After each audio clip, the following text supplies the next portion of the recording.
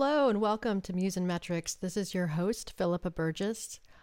I am experimenting today, and today's topic is learning transformations. And the experiment is, as I record this for audio, I'm also recording it for video. And it's the first time that I'm doing this. And in part, I'm doing this because, as I've spoken about quite a bit on my show, I'm really pushing into video content creation and wanting to be a YouTuber in addition to being a radio host. And this is an opportunity to play with it. And part of what inspired this play was seeing that YouTube has now incorporated podcasting into the platform. So now when you go to upload a video, it says, do you want to upload a video? Do you want to go live? And now a new option is podcasting. And so I figured that podcasting can be done with an audio file, and then you just put a simple static cover over it. You can also add in transcription, captions, but also the opportunity to actually record and have a video. And therefore, I figured I would play and see what we can do to create a podcast that is in its traditional audio format, which I deliver every week, as well as lean into what could it look like if I also recorded video.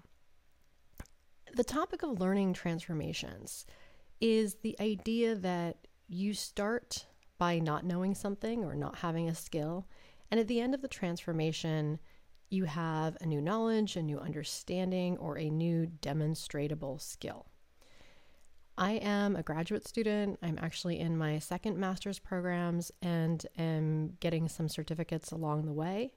One of those certificates is from what they call the USC Center for Excellence in Teaching, or CET. And they offered a course this semester that if you participated and met the requirements, you would get a certificate at the end of the semester. And it's because a lot of their graduate students and PhD students are incorporated into the classroom, specifically with undergraduate students, and they want them to be skilled at delivering teaching engagement and just being aligned with the school's pedagogy. And that was even a word I didn't know before I started this course. And we meet every week and we go through different aspects of designing courses, understanding learning objectives, understanding how to create assignments, evaluations, discussion, inclusivity. And also, one of the big takeaways for me was that I've always enjoyed learning. I love to learn. Learning is a big part of who I am. And I feel like even coming onto YouTube, a lot of what I want to do is come learn with me and seeing things that I think are interesting and wanting to share those with others. I have an approach to learning which is very positive. And I feel that things that I'm interested in and things that I commit the time to and things that I find a teacher, a mentor, a guide, a resource, a book are things that I can learn if I'm interested enough in learning and willing to put the time in, and also willing to start at an appropriate starting point. That if the material is too complicated or complex, that I could go back a step to find a starting point that I can then build upon. And one of the graphs that we saw that really resonated with me was how in teaching, you want to engage students so they're not bored, but you also want to know that you need to manage anxiety, and that there was this scale of boredom on one side and anxiety on the other, and that although you want to make it appropriately challenging, you don't want people to freak out from the beginning, that they don't start or they get overwhelmed or they just get panicked. And I think a lot of people I talk to along the way, when I talk about my studies, people will say, oh, that's, too complicated for me or too much. And I also feel like I hear a lot of self-deprecating language around knowledge or learning that there's this sense of I can't, or it's too hard, or I don't know how to, without ever having taken a course or spent time learning about that subject.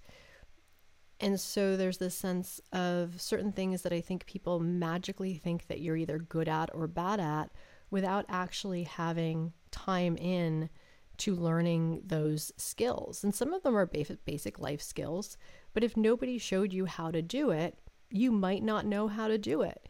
And that's not a failing of the person as much as it's a failing of the system or the learning environment that they had that just never introduced that particular skill. And it's a very learnable skill.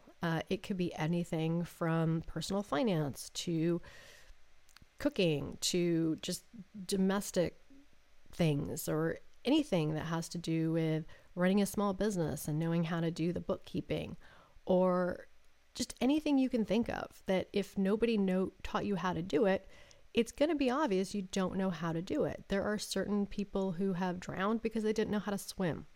The idea of learning a bike. If you know how to ride a bike, they sort of say you'll never forget.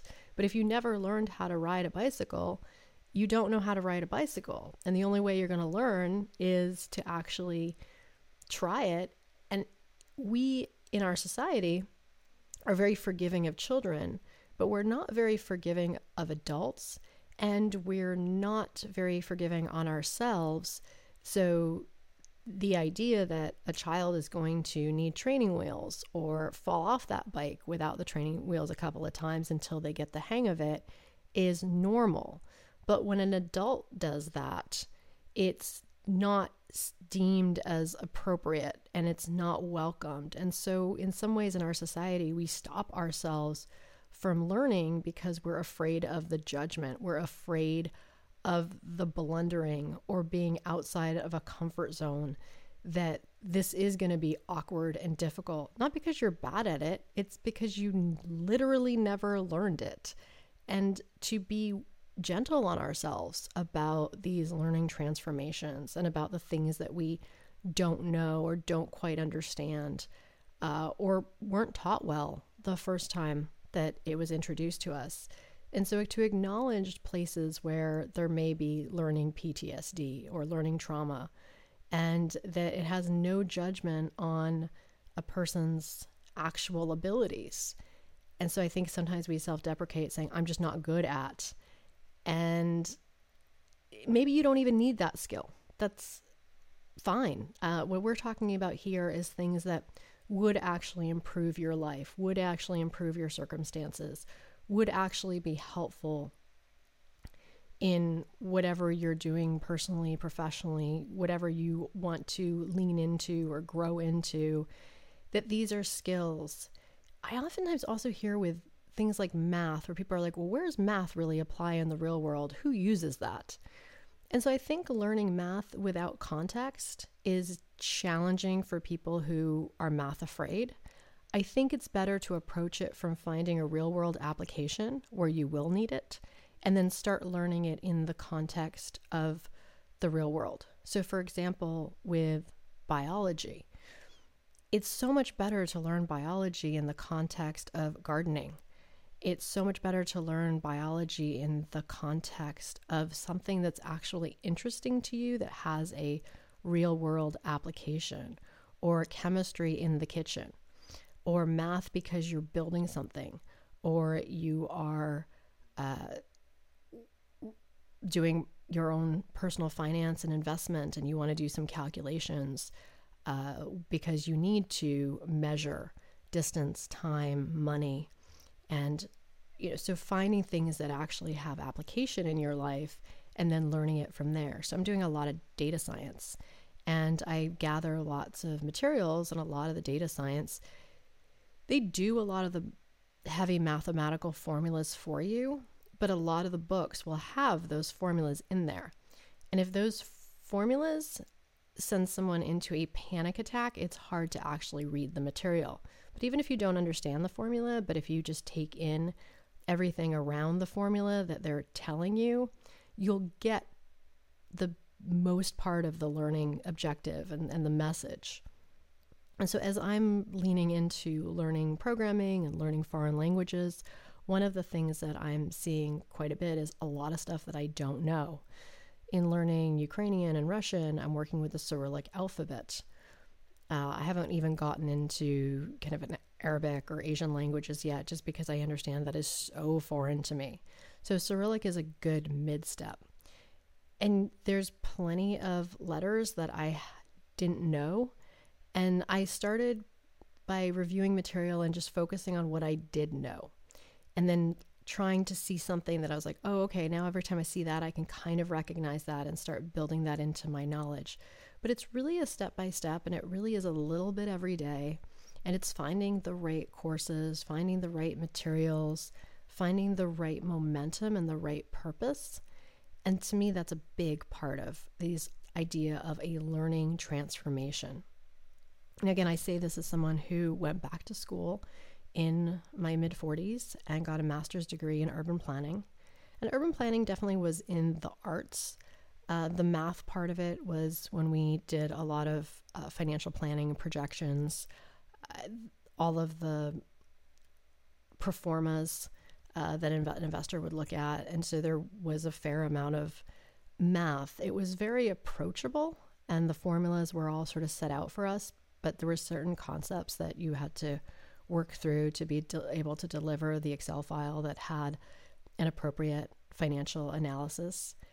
And then we also got into economics, and that bent my brain in a lot of ways because we were dealing with a lot of charts and graphs that talked about kind of where a market naturally cleared. And it was all learnable. It just was figuring out the right approach to learning it, whether through the lectures, through the reading, through group discussions. There was a lot of practice that went into it, more so than I would have thought. I think my economics class was actually ended up being my lowest grade at an A-, and it was the most challenging for me to understand and apply. Although obviously I know economics is an important part of any city and any city planning, and just understanding our world and how we want to be able to show up and see just kind of how a free market works. So it was important for me to learn. It was obviously an essential piece of it, but it was definitely more challenging. It was the part that I struggled the most with. But I got through it, and at the end, I feel like I learned a big part of what they wanted us to learn. I could absolutely spend more time with it and take it to another level. And I probably will, in the fact that a lot of the data science that I'm working with now and data visualizations, there's a whole sort of subfield called econometrics, where you create data sets and visualizations based on economic data. And since I'm studying now spatial data science, we're able to sort of put that data on a map or over time so you can see change and flow and how information lays out spatially. So those are things that I'm learning. And that was the thing about the urban planning, is we then took a big data class, and that was where I fell in love. That was where I was like, oh, this is interesting to me. I absolutely feel like this is the piece of urban planning that I want to do, is the spatial data science. And I started in September in a certificate program in GIS, so Geographic Information Sciences, and that was hard. I wanted to do it because I felt it would be valuable for me to learn how to use the software to make maps and to work with data sets and to begin my journey in data science and data analysis and spatial data. But I found it incredibly challenging. It was very hard for me mentally to switch from someone who academically had been trained in the arts, the liberal arts. So my undergraduate was in international relations. I had a minor in film. Urban planning was definitely a master's of arts. There's definitely a social science to it, but it's more on the social than the science. And so getting into a science degree was very challenging. It was just a different way of studying, a different way of learning, a different way of being evaluated. There was hard skills of actually learning how to use the equipment, there's actual equipment you use to sort of gather spatial data, and then the software to process the data that you gather, and all of these very earth science concepts, geodesy, and everything to do with cartography, geography, in understanding that what science was doing was making itself replicatable, so that when you presented a paper, you were saying, what was my scope of study? What was I looking at? What tools did I use? And then what was my methodology, so that if someone wanted to repeat what I did, they could. It's a very repeatable process. And then I talk about my results, and then a discussion of where perhaps my limitations were, where I ran into problems, if I were going to do it again, or someone else was going to do it, how they might do it differently to get a better result. And I started to understand that science was incredibly collaborative, but you needed to be very factual in how you presented the inquiry, and that science looked to answer these questions in a very organized way, and organized enough that someone can sort of take what you did and repeat it, and it should result in the same result, that the idea that science is sort of a replicatable process. And that was a new concept for me, and it was really hard to sort of bend my brain to switch gears. But once I did, it then started feeling more comfortable. And so my lowest grades in all of my academics and graduate school were in that first semester, where I ended it with a B- and a B+. And part of it was because I didn't know how to study this. I didn't know how to test appropriately on it. So I did great when it came to write a paper, but I didn't do so well when it came to the exams. And it just was part of like not understanding how to grasp and really learn the terminology in a way that was testable. And sometimes lower grades are just a cry for help. It was not that I did not put the effort in. It was just that I didn't know how to approach it. And I was quite overwhelmed by all of it, but joyful in the process. I think that's another part of that boredom versus anxiety, is being very aware when you're looking to learn something that you are aware of your level of anxiety. You're aware of your level of fear around something, and to the best of your ability to find ways to calm yourself without avoiding the task, but to approach it in the most relaxed, joyful way, so that your brain is really calm when it looks at the material in a way that your brain can absorb the material. Because as soon as you introduce anxiety or fear, the brain sort of shuts off, and all you'll focus on is the things that you don't know, rather than building on and recognizing the things that you do know. So those are just some thoughts about it. And in our society, there's now so many tools for learning. So understood that there's obviously a traditional four-year degree, there's graduate programs, but there's so many certificates, there's so many just regular courses, there's so many opportunities to learn. There's so much published material, there's so much on YouTube, that if you have an interest in anything, any subject, there are plenty of resources and places to go to find materials. And even if you don't like to read, there's Audible, which will read it to you. I love Audible. And as a master's student, I find that even with a PDF, I can get into Microsoft Edge and have Microsoft Edge read it to me. So all of those things I find really helpful. And you might not have any interest or time or commitment or anything that would sort of lead you to go back to school, but there are still ways that you can take the best of what a learning transformation looks like and see where you might apply it in your life. And part of what we do when we are looking at a subject is reading a lot of different perspectives about that subject, looking at it from a few different angles.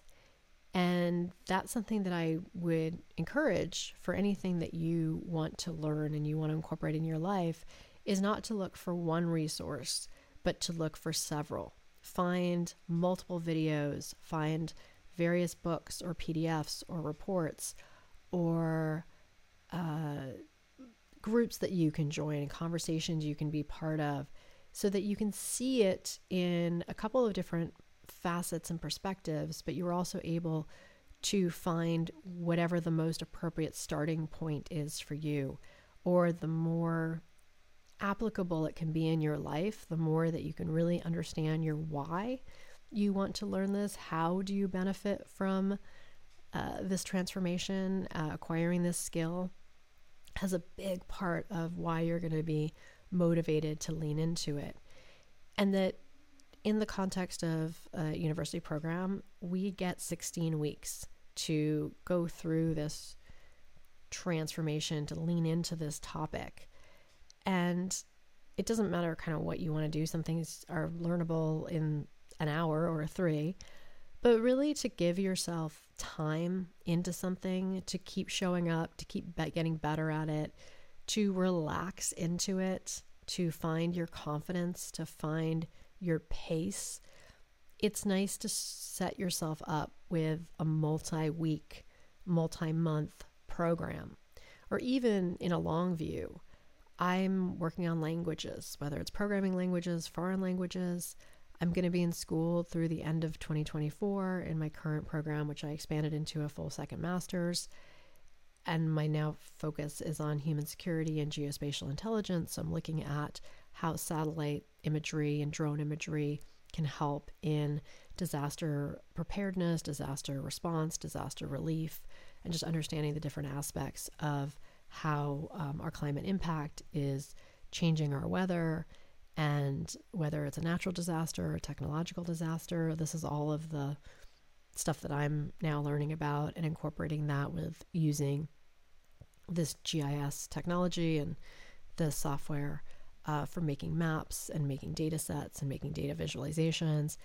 And with the intelligence and national security component of what I'm doing, language learning is key to that. And so I'm having the opportunity to lean into foreign languages. I know a little bit of French, probably about an intermediate, but still needs to be polished and cleaned up. I'm somewhat of a beginner in Spanish, beginner in German, and really now leaning in to get to an intermediate level with the Ukrainian and Russian, which are different languages, but sort of cross over by about 60%. So I'm sort of learning what's similar and then learning what's different. And I'm seeing a lot of words that are actually very English, and I'm seeing words that are French, and I'm seeing words that are German. And so seeing how all of these kind of languages kind of blend together as well. And it's a little bit every day. I signed up for a course called From Beginner to Confident Speaker in Ukrainian, and I'm working through that material. And I find like if I'm just doing half an hour to an hour every couple days, I keep getting better. And then on Audible, I have a Learn Russian book that I'm working my way through, and I've been dealing with getting myself caught up on Russian history and Ukrainian history, and really better understanding, how did we get here and what happened between the Bolshevik Revolution, with Stalin coming into power, with World War II, with the Soviet Union, with the falling apart of the Soviet Union, with Ukrainian independence, with the fight over the Donbass, and now with the Russian invasion of Ukraine and sort of this fight between Russia and the West. And so just kind of watching all of that and really trying to get a better context of how did we get here, and how do we support, and where does this all go next? And that's, kind of led me to these language studies. And So I just want to encourage you and inspire you to think about your own learning journey or transformation, your relationship to learning, how if there's any part of you that needs to be healed around learning, that you consider that, and think about ways that society is not gentle with us, especially as adults, because I'm reading a book on how to learn languages called The Loom of Language. And it really emphasizes the importance of blundering through, of being imperfect on your way forward, on being willing to be bad at something before you can be good at something, and being willing to be a bit uncomfortable, but do it in the most relaxed way so that you can just take it in and then build upon it. And these can be in ways that there's certain things I think people, again, I think the maths, the sciences, and even the arts, whether it's singing, whether it's writing, whether it's math, people sometimes will have these very self-deprecating ways of talking about themselves related to these subjects. There's so many people, and I used to be one of them, who would say, I can't sing. And that was my truth. And anybody pretty objectively could agree with me. Yeah, you're not pretty good at this. But I never had the opportunity to take a class to actually learn it. And I bumped into that a lot, even as a child, where I wanted to learn things. And my parents were super supportive of getting me into any class that I showed interest in. But within the school itself, when they offered things like I wanted to play basketball and they had a tryout and they're like, well, you're not good enough, so you can't play. And I was like, okay, well, then when do I learn? And I remember my freshman year of high school, I went to try out for choir and they basically came and said, you're not good enough. And I kind of was back to that, well, when do I learn? If I can't participate, I don't know where I start. And that's one of the reasons I absolutely fell in love with martial arts, because it was this idea that you show up and you're welcome and you're invited and you're basically said, just keep showing up and we'll teach you everything you need to learn. And you'll start as a white belt, and we have this curriculum organized in a way that you'll always continue to review the basics. You'll always continue to get better at things, but you can also progress and proceed in a way that is appropriately challenging, but doable. And it will take time and it will take a level of discipline and commitment, but you'll get there. And now I'm getting ready for a 3rd degree black belt test. And it's 15 years later, but I've just been slow and steady. And I'm not necessarily good at it in a traditional way. I mean, even as a child, I was always the one who loved dance, but was in the back kind of following along. What is everybody else doing? Now, over time and practice, I have gotten better, and there's certain material that I can absolutely perform on my own. And then there's other material that I appreciate the fact that we get to test as a group, and I can know pieces of it, but I can also lean on the collective momentum in a testing environment. And that's something that I've really, really appreciated, because I was able to show up with no knowledge and no experience and told, yep, don't worry about it. Just keep showing up. You're welcome here. And you're part of this community and you will just continue to grow. And I love that. Same thing even now with the university. I love that I show up. Obviously, I pay for it. But everybody there that I interact with is absolutely committed to my growth, my learning, my success. And if I have trouble with something, you ask, you reach out, you ask for what you need, and they direct you to give you whatever resource is going to help you on your learning journey. And you are allowed to ask for help, or even recently I needed to just ask for an extension on a project because I had too much going on and there was no way I was going to deliver it on the requested deadline. And the professor understood, and he knew, some of the other things that I was doing. And I asked for an extension, and I only really asked for 2 days, but he said, oh, take a week, you're good. And I appreciated all that extra time to really do the assignment as well as I could. And those are ways that you are able to reach out and ask for help, ask for what you need. Last year, I took my first voice class, and I loved it. It was so nice to spend time with somebody who is a professional singer and voice talent and really has an incredible command of his voice.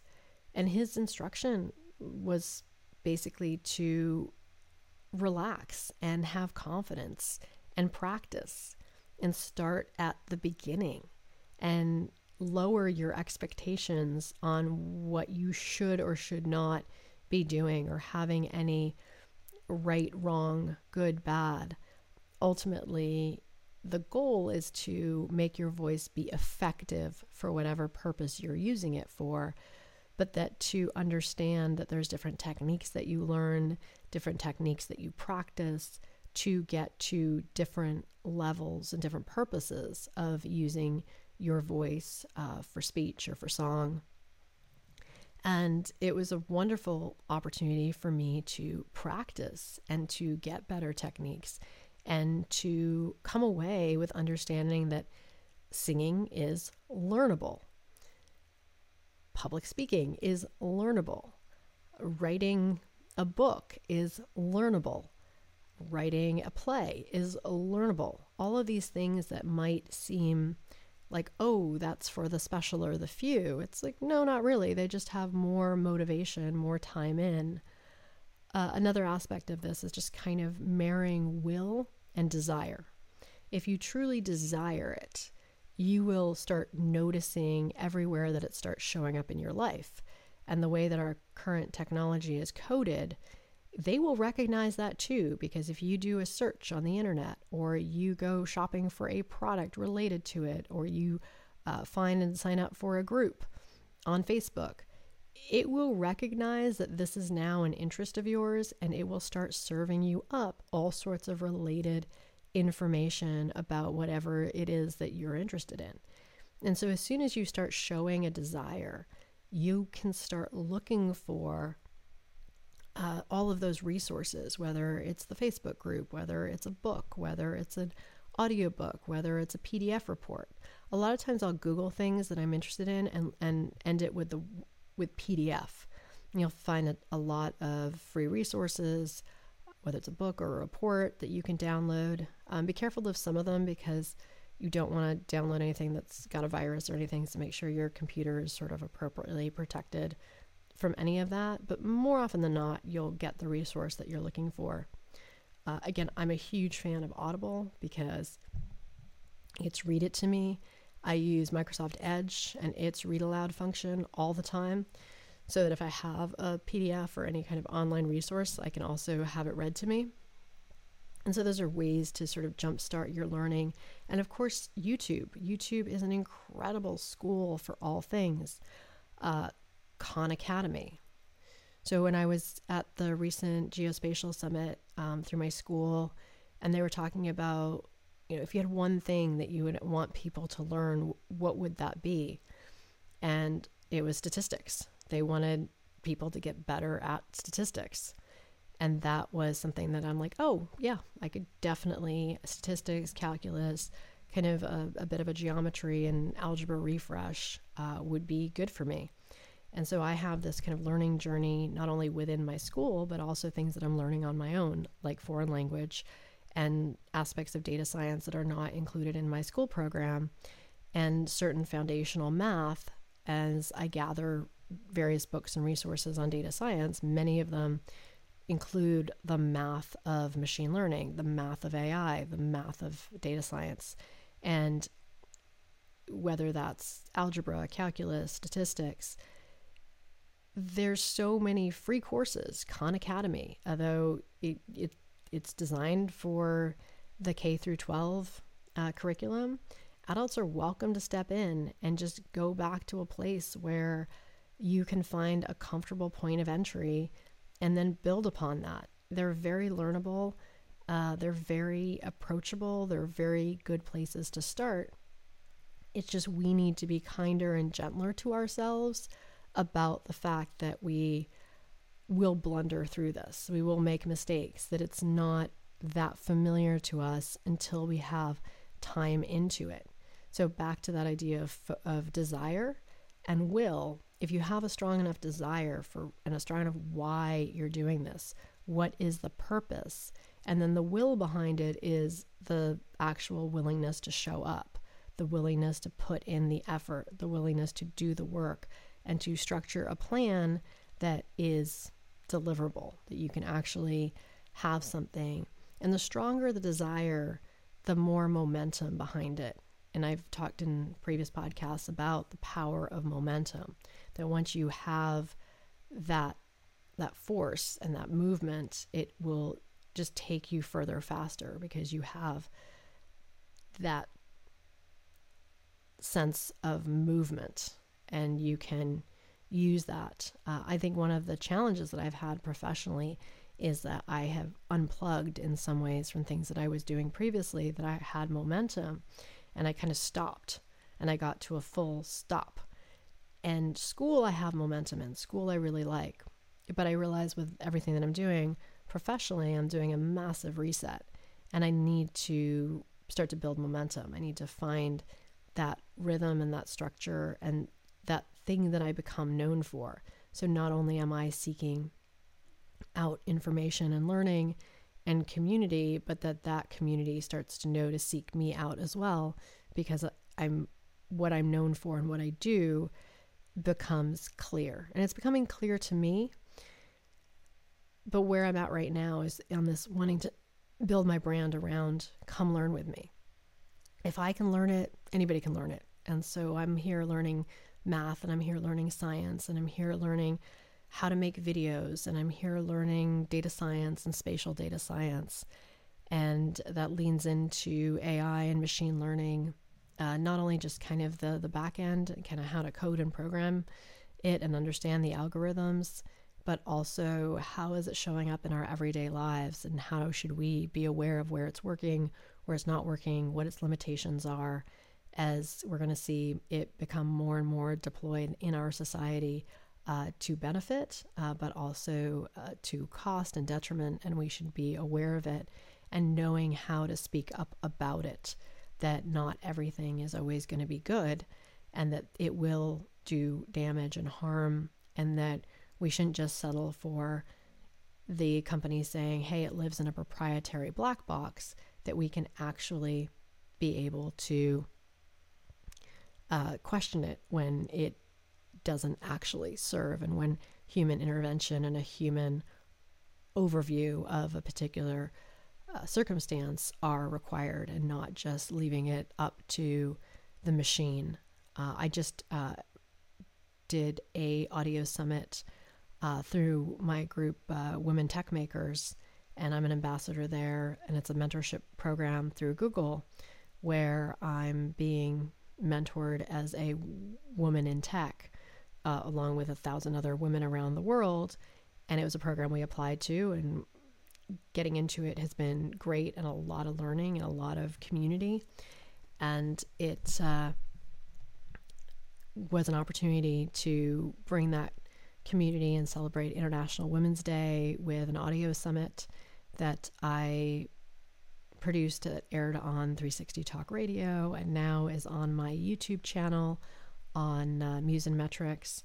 And it is something where I am learning Premiere Pro and the Adobe Creative Suite, and did the transcription, and the captions came out okay. I'm so grateful to have that feature where it can take audio and turn it into captions, but you also realize the limits of AI. It absolutely needed to be manually reviewed and cleaned up, make sure the appropriate speakers were assigned, and that what they were saying was actually correct. And I did a draft, and I felt good about the draft, and then realized I'd still had a long way to go to get it really appropriately cleaned up. And even within the accents, I had 3 women who were of Indian descent, and the AI just thought that all 3 of them were the same person. It was very good at distinguishing everybody else who was Native American or British, but it was not good at other accents. So, all of these things still need work. They don't quite work always the way that we want them to, and they do need manual oversight and editing. The good news is many jobs won't be eliminated. Some jobs will be. New jobs will be created. But it's making sure that we're able to, as a society, help to educate or create opportunities for those whose jobs are being eliminated to what are other things that they can do. And that's where I feel like we as a society still always need to learn, because our society keeps changing, evolving, moving forward. And so we need to continue to adapt. I always remember working in Colorado about 5 years after social media had really entrenched itself in New York and LA. And I moved to Colorado, and it was like I went back in time.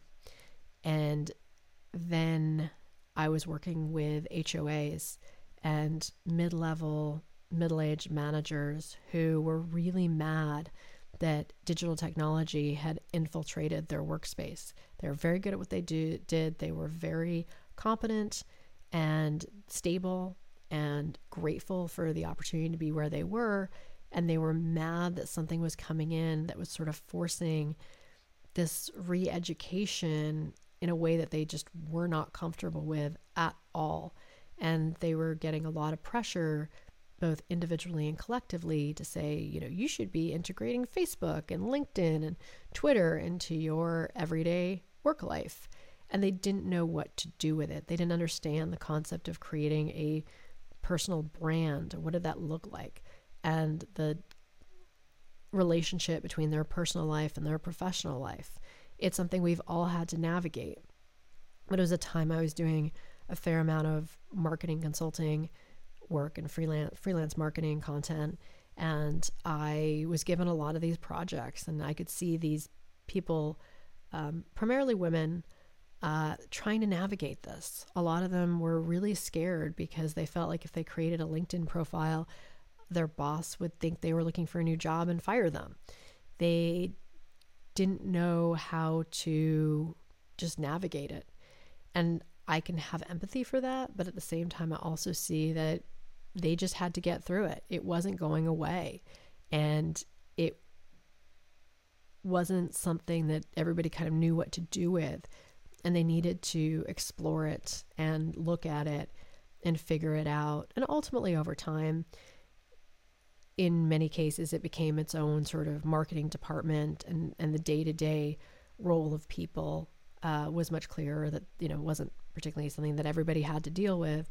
And they learned what it was like to have a personal Facebook account versus a professional kind of LinkedIn profile, and how they could protect different activities that they were doing online, or be more transparent, but keep things in a way that wasn't going to harm their professional relationships and professional identity. So we're seeing that kind of evolve, but I think we're past that now. I think most people now have figured out how to incorporate this digital world within their personal and professional lives and find whatever value is for themselves in these various social media platforms.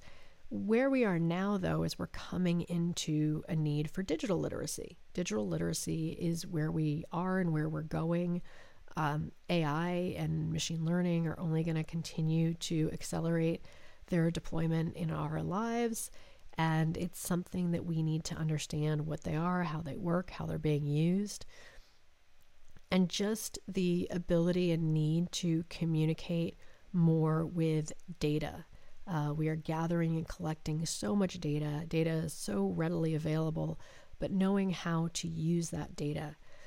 And I say this coming from looking at USC and looking at all the classes and majors that they offered. I was just kind of poking around when I was registering for classes, and I noticed that every single major, it did not matter whether you were in biology, criminal justice, urban planning, international relations, it didn't matter what, communications, didn't matter what you were studying. All of them have data science now embedded into the curriculum. So everybody graduating now from college is trained in this way of thinking with statistics and with data sets and understanding just all the basics of how you gather data, analyze data, ask questions of data, create data visualizations, communicate, evaluate, and ultimately make decisions. It can also be used as propaganda. So I think, again, as a society, collectively understanding that if someone shows you a graph, not to sort of immediately come to the same conclusion that they want you to come to, but understand where that data was collected from, how much bias is included in that data. If someone else received the same data set, would they be able to deliver the same visualization? And so also kind of understanding how to detect and be aware of what is propaganda, what is designed to elicit an emotional response or create a certain bias. And we're seeing that so much in our society, being so politically divided, is when people say, I did the research, I looked it up. Okay, well, if you just did a Google search on that, it's not really thorough research, because the way the algorithms are, they're only enforcing your own worldview. And this is back to learning transformations, to really understand that whatever you're looking at, you're looking for objective information. You're looking for multiple perspectives. If it is an opinion, you're really trying to get around an issue from multiple sides and see different aspects of it. So it's not necessarily a singular point, but it's a multiple ways in which you are engaging with material about a topic, and that you're continuing to affirm for yourself when you recognize things, when you understand things.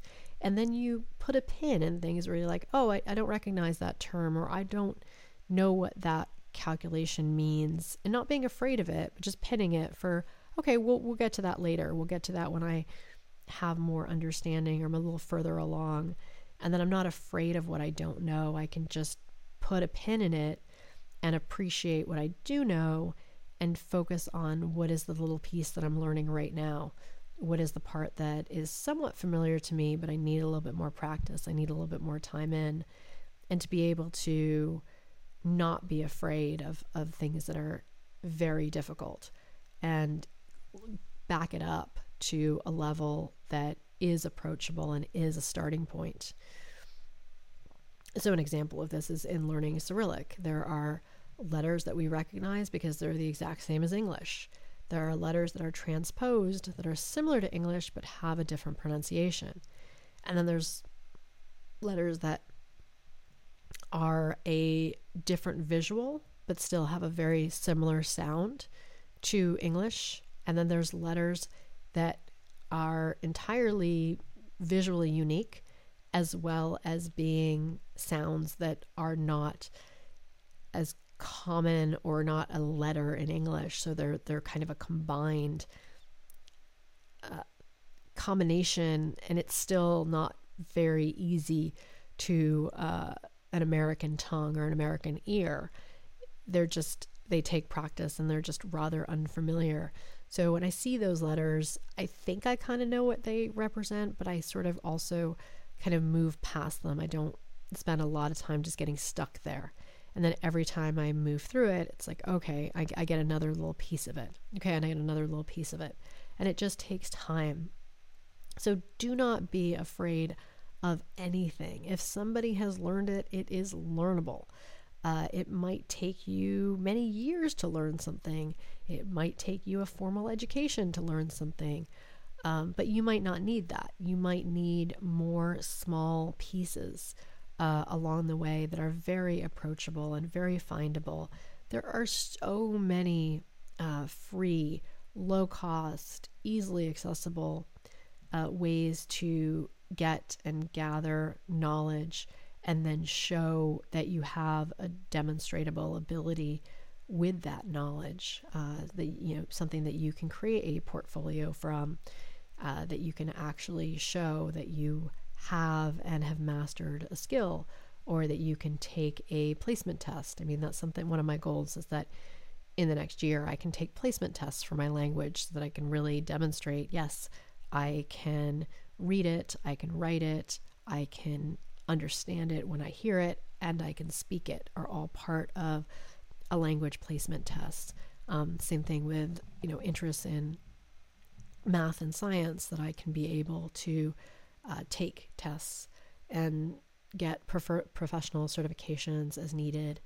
But really even other things where the proof is in the action. So if you're running a small business, ultimately, is the business successful? And are you able to understand your books and file your taxes, and not necessarily outsource things in a way that you're blind to the process and what's happening, but you're aware, even when you need to ask for help, even when you need to hire out, of what your financial cash flow is, what your profit loss is, what your balance sheet looks like, what your tax liabilities are, what's write-offable, how do you deliver your reports, how do you get the information that your tax accountant will need, or how do you file your own taxes, whatever it is around that. If that's what needs to be learned, it's all learnable. If what you need to learn has more to do with creating a portfolio to say, hey, I know how to do this, here's some examples of my work. For me, I really want to learn video, and the proof of that is going to be in the fact that I make videos, I post videos, that the audio works, that the quality of the video works, that the content is there and valuable and engaging, that I build community, that I have subscribers, that I have watch hours. All of that is testament to the fact that I'm learning how to do video. And sometimes the doing of it is what helps you grow. But I look for classes and information all the time to help me continue to grow in this journey. Like, I'm learning how to use editing tools. I'm learning how to fix my audio. I'm learning how to do better production. I'm learning how to use a green screen.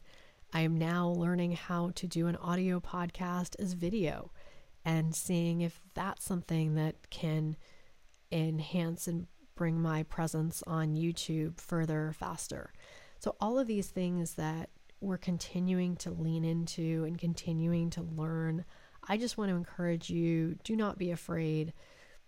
There was a gentleman who wrote a book called The Silva Mind Control Method, and he did work where he specifically was in radio and radio electronics. And he had the way that the circuit kind of moved, and he related that to the brain, and he had children who were struggling with school. And he connected that the more relaxed he could make them, that the more easily they would acquire knowledge and retain knowledge. And it goes into this other stuff where his secretary kept winning everything from lotteries to raffles to everything, because she was able to get into this really sort of relaxed state. And that's a whole kind of different side of it. But the basics of his teaching in the Silva Mind Control Method was about really relaxing so that you could get the things that you wanted. And if wanting something like learning was the thing, by being relaxed and joyful, you are more likely to attain it. And so that would probably be my biggest takeaway, is to approach learning with curiosity, approach learning with joy, approach learning with confidence, and look for ways in which in some way there's some learning trauma that needs to be addressed. And I'm not saying that's not real, that you didn't experience it, that something in your past wasn't difficult, but to also not need to carry that with you to say, I'm not good enough, or I'm not smart enough, or I'm not capable. You can say, I'm not invested, I'm not interested, I don't want to do that. And that's fair, that's a choice. But there's nothing stopping you if you do want to do that. Or if something really is stopping you, to address that. What is that, and why is that there? And is that another way? And is that just an idea that you have? Or what's true about that? And ultimately, going back to, you don't need to learn everything. And there are some things that you truly are like, no, I will never need that in my life. And I never want to learn that. And that's fair. But the things that you do need and that you do want to learn and that will take you further faster in whatever your goal is to up-level your life, then to approach that learning with enthusiasm, to approach it with joy, to approach it with confidence, to find like-minded people who will cheer you on in your journey, who will help you understand the hard questions, who will hold you accountable, who will congratulate you when you do well and give you direction when you don't know where to go next, and lead you in ways that result in a valuable learning transformation. Because that's what all of the learning is about. It's about starting from somewhere where you don't have that skill, you don't have that knowledge, or you have a very foundational, but you need to build upon it, grow it, evolve it, improve your ability to think critically about it, develop a skill that takes practice. One of my favorite things about something being hard is I love the mantra, if it was easy, everybody would do it. And there are certain things that you do get accolades for, you do get paid better for, because it's not easy and not everybody can do it. The people who can do it are the ones who have that desire and that will, and that are able to put the time in and to figure things out and to build and build and build on a skill set that ultimately in time they have something that's valuable. I think my favorite thing in feeling like video is difficult is that I'm kind of happy that not everybody's going to do it. And that's a blessing, because it means that once I figure it out, I'll have more staying power. I'm not just as easily replaced by the next person, because there is actually some time and effort that went into creating something that has value. So don't be afraid of the difficult either, because go back to, if it was easy, everybody would do it. So give yourself credit for the things that you're doing that are not easy and that not everybody can do out the gate, but they need to find that commitment, find that desire, that will, and put that time in, make those strategic investments so that they can really have something that really delivers value. You don't have to do everything, but to do a few things well, but not be afraid to grow and learn and adapt, because our society keeps changing, its needs keep changing, its job opportunities keep changing, and we need to grow, evolve, adapt in order to really enjoy the changes and not be intimidated or left behind by these changes. And that's a big part of this, just learning to adapt. And adaptation takes growth, adaptation takes courage, but ultimately we can be better for it should we do that. So this is just a talk about learning transformations, not being afraid of learning transformations, to embrace them, to see what you can learn, what you're excited about learning. If you've never taken a class or nobody's taught you something, then to say that I'm bad at it, well, yeah, that's fair. We understand that because you never learned it.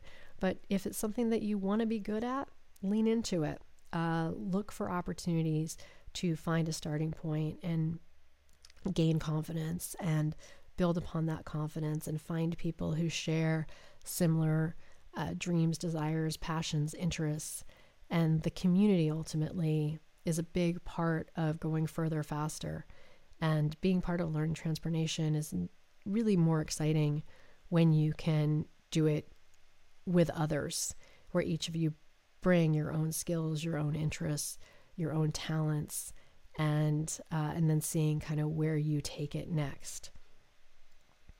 And with that, I thank you for my very first audio and video podcast.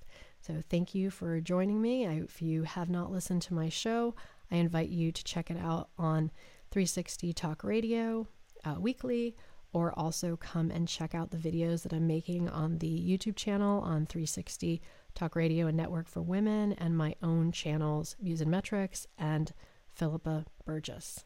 So look forward to seeing. And that's a wrap.